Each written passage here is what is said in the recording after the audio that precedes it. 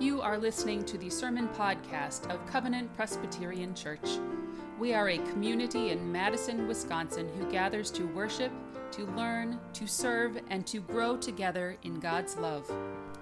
Please visit us online at www.covenantmadison.org, where you can find information about Covenant Ministries as well as links to our online worship services and sermon podcasts.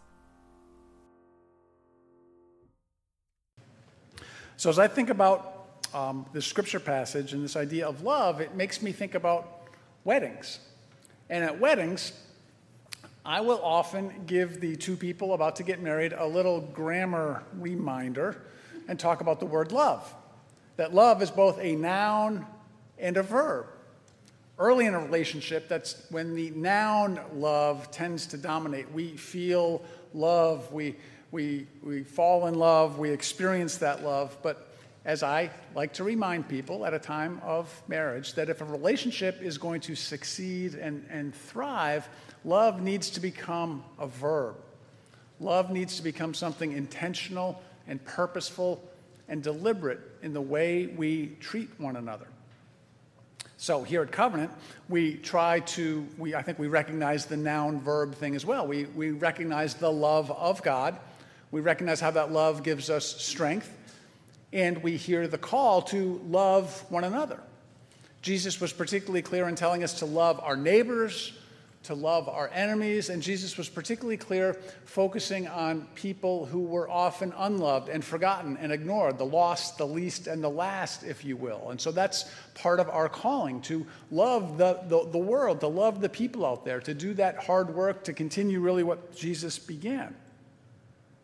One way we make that love real in our church is through supporting mission partners with our hands, with our prayers, with our checkbooks, with whatever, in all sorts of ways. You've already heard about our connection with Guatemala. In a few minutes, you'll hear about our connection with domestic abuse intervention services, ways that we try to make this love of neighbor a reality. Well, in today's gospel reading, the assigned reading for the fifth Sunday of Easter, the teaching on love is a little bit different. It's a little more focused inward. It's not so much about loving those people out there. It's about loving one another, the people that we're closest to, perhaps. Context is always important, and it's very important with this reading. Immediately prior to the reading, we learn that Jesus is foreshadowing the betrayal of Judas. And immediately following the reading, we learn that Jesus is aware that Peter will deny him 3 times.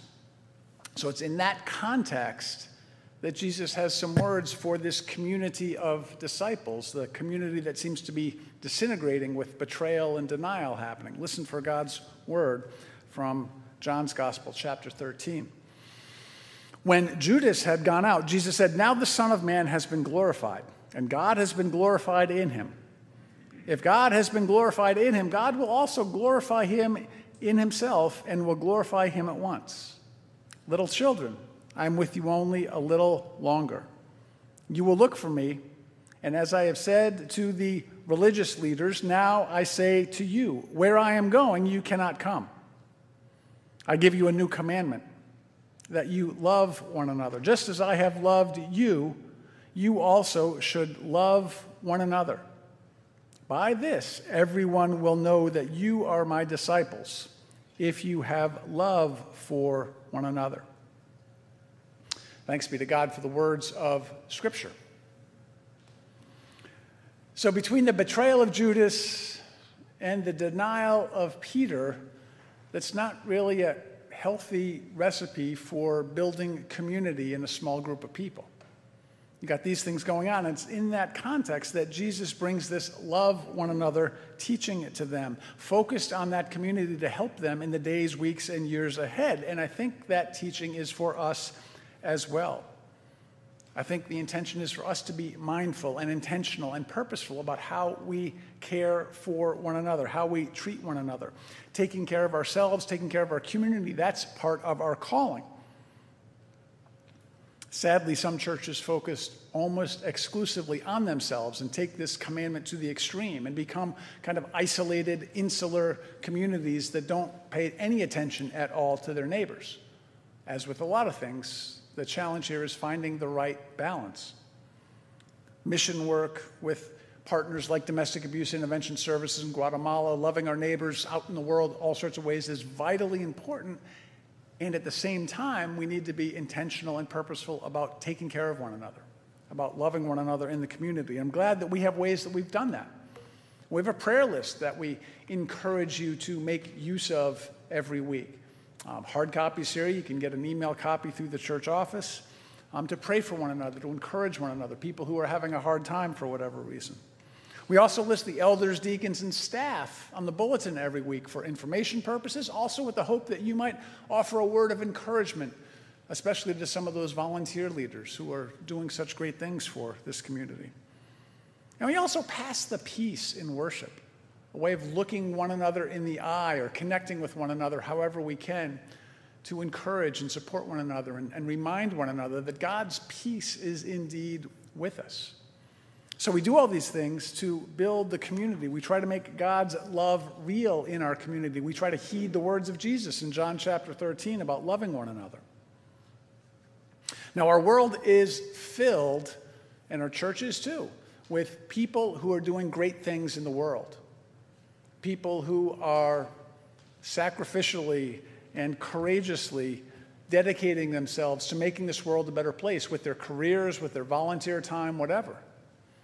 We've got, doctors and nurses, police and firefighters, peacemakers, social workers, clergy, religious leaders, you name it. There's a lot of people with high aspirations out there to make this world a better place. A lot of volunteers doing incredible work.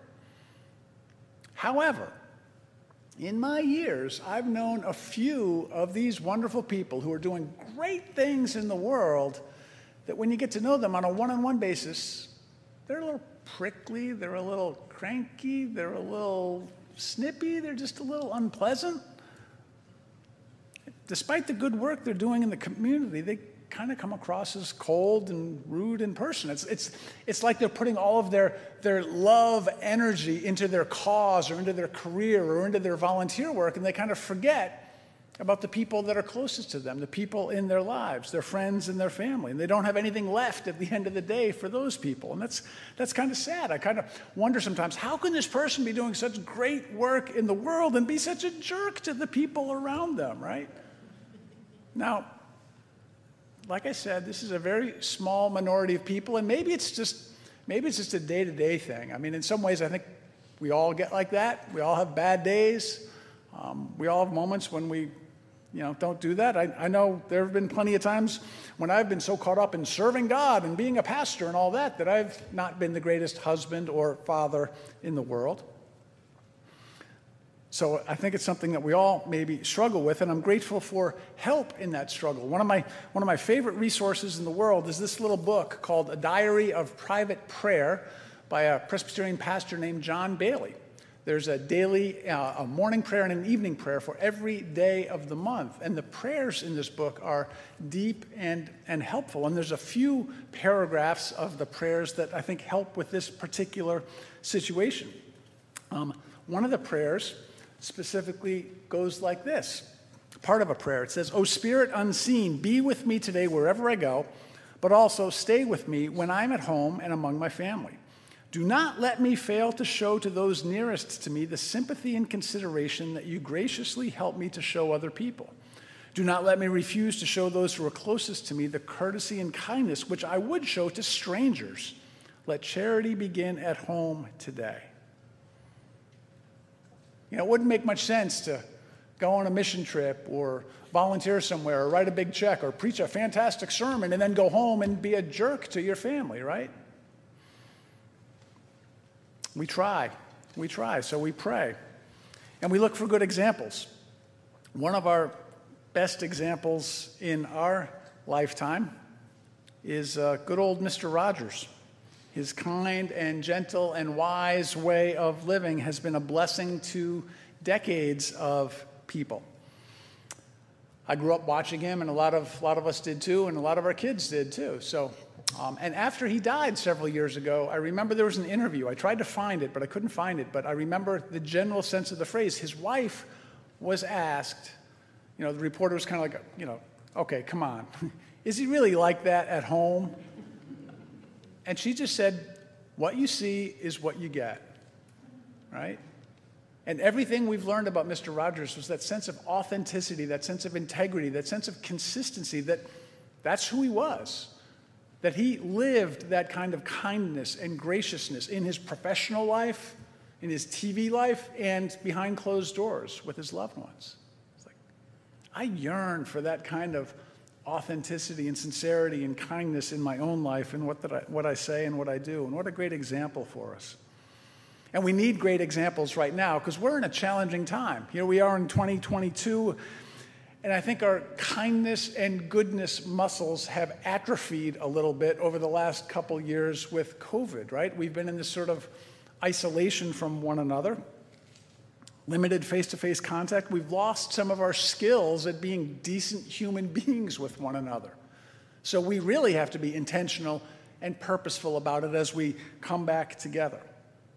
So today, in the hope of welcoming life in all its fullness, of being resurrection people, of bringing the new life that God offers us in Jesus Christ into reality in ourselves, in our families, and in the world, I want to invite you to take a few minutes to think intentionally and purposefully about loving one another, especially about loving the people closest to you, whoever those might be. I want to invite you to join me in setting some intentions for yourself this week. So wherever you are, here in the sanctuary or at home, take a deep breath, and if you'd like to, close your eyes. This will just take a minute or so. And I first want to invite you to think about the people that you work with, or the people you go to school with, or the people that you interact with on a daily basis, people beyond your immediate family. Think about them and think about opportunities you might have to be kind and gracious. Maybe think of one person in particular, maybe someone who's having a hard time, maybe somebody that you've got a little friction with, perhaps. Think about that person and how you might be able to be kind and gracious to them, how you could support and encourage them this very week.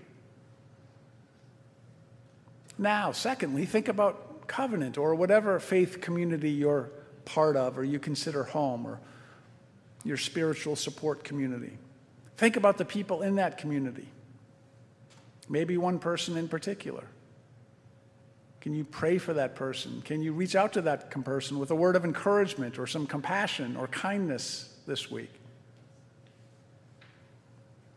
And finally, think about your family, your loved ones, the people closest to you.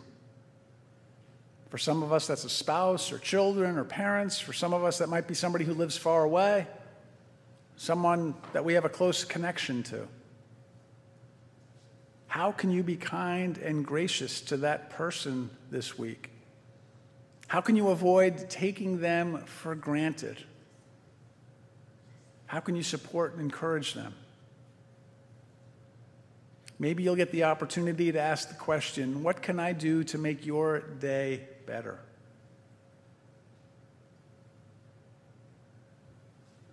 Take a deep breath. If you've got your eyes closed, you can open them. May these intentions help us this week to make God's love in Jesus Christ real. And I'm far from perfect in any of these areas, which is why I need to remind myself on a regular basis to do these things. It's why I keep reading the Bible. It's why I'm glad to be part of a church community where we support and encourage one another and remind one another of how we're called to live. I've built some routines into my daily life to help me remember. Every morning I put on my wedding ring.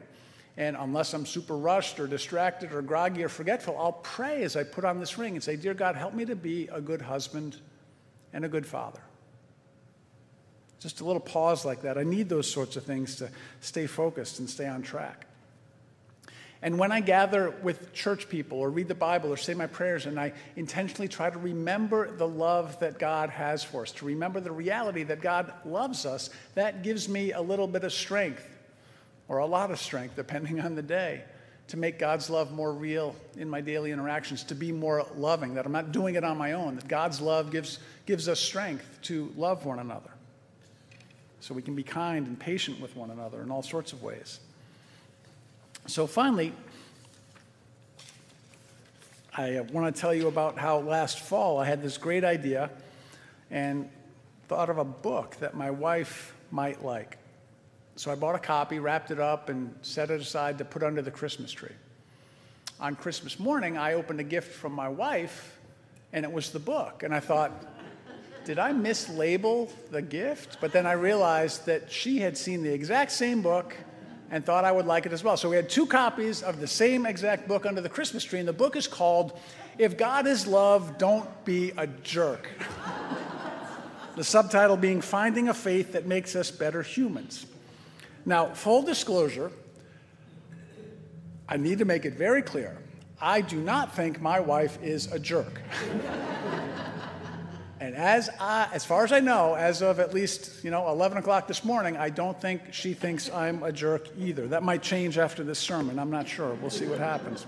But the reason I bring this book up is because I got it and I've been intending to read it. I have a lot of books. I haven't read them all yet. But I read a review of this last week in a magazine that I love, and it talked about what a fantastic book it is. So I'm going to get to it in the next month or so. But the review made reference to the last sentence of the book.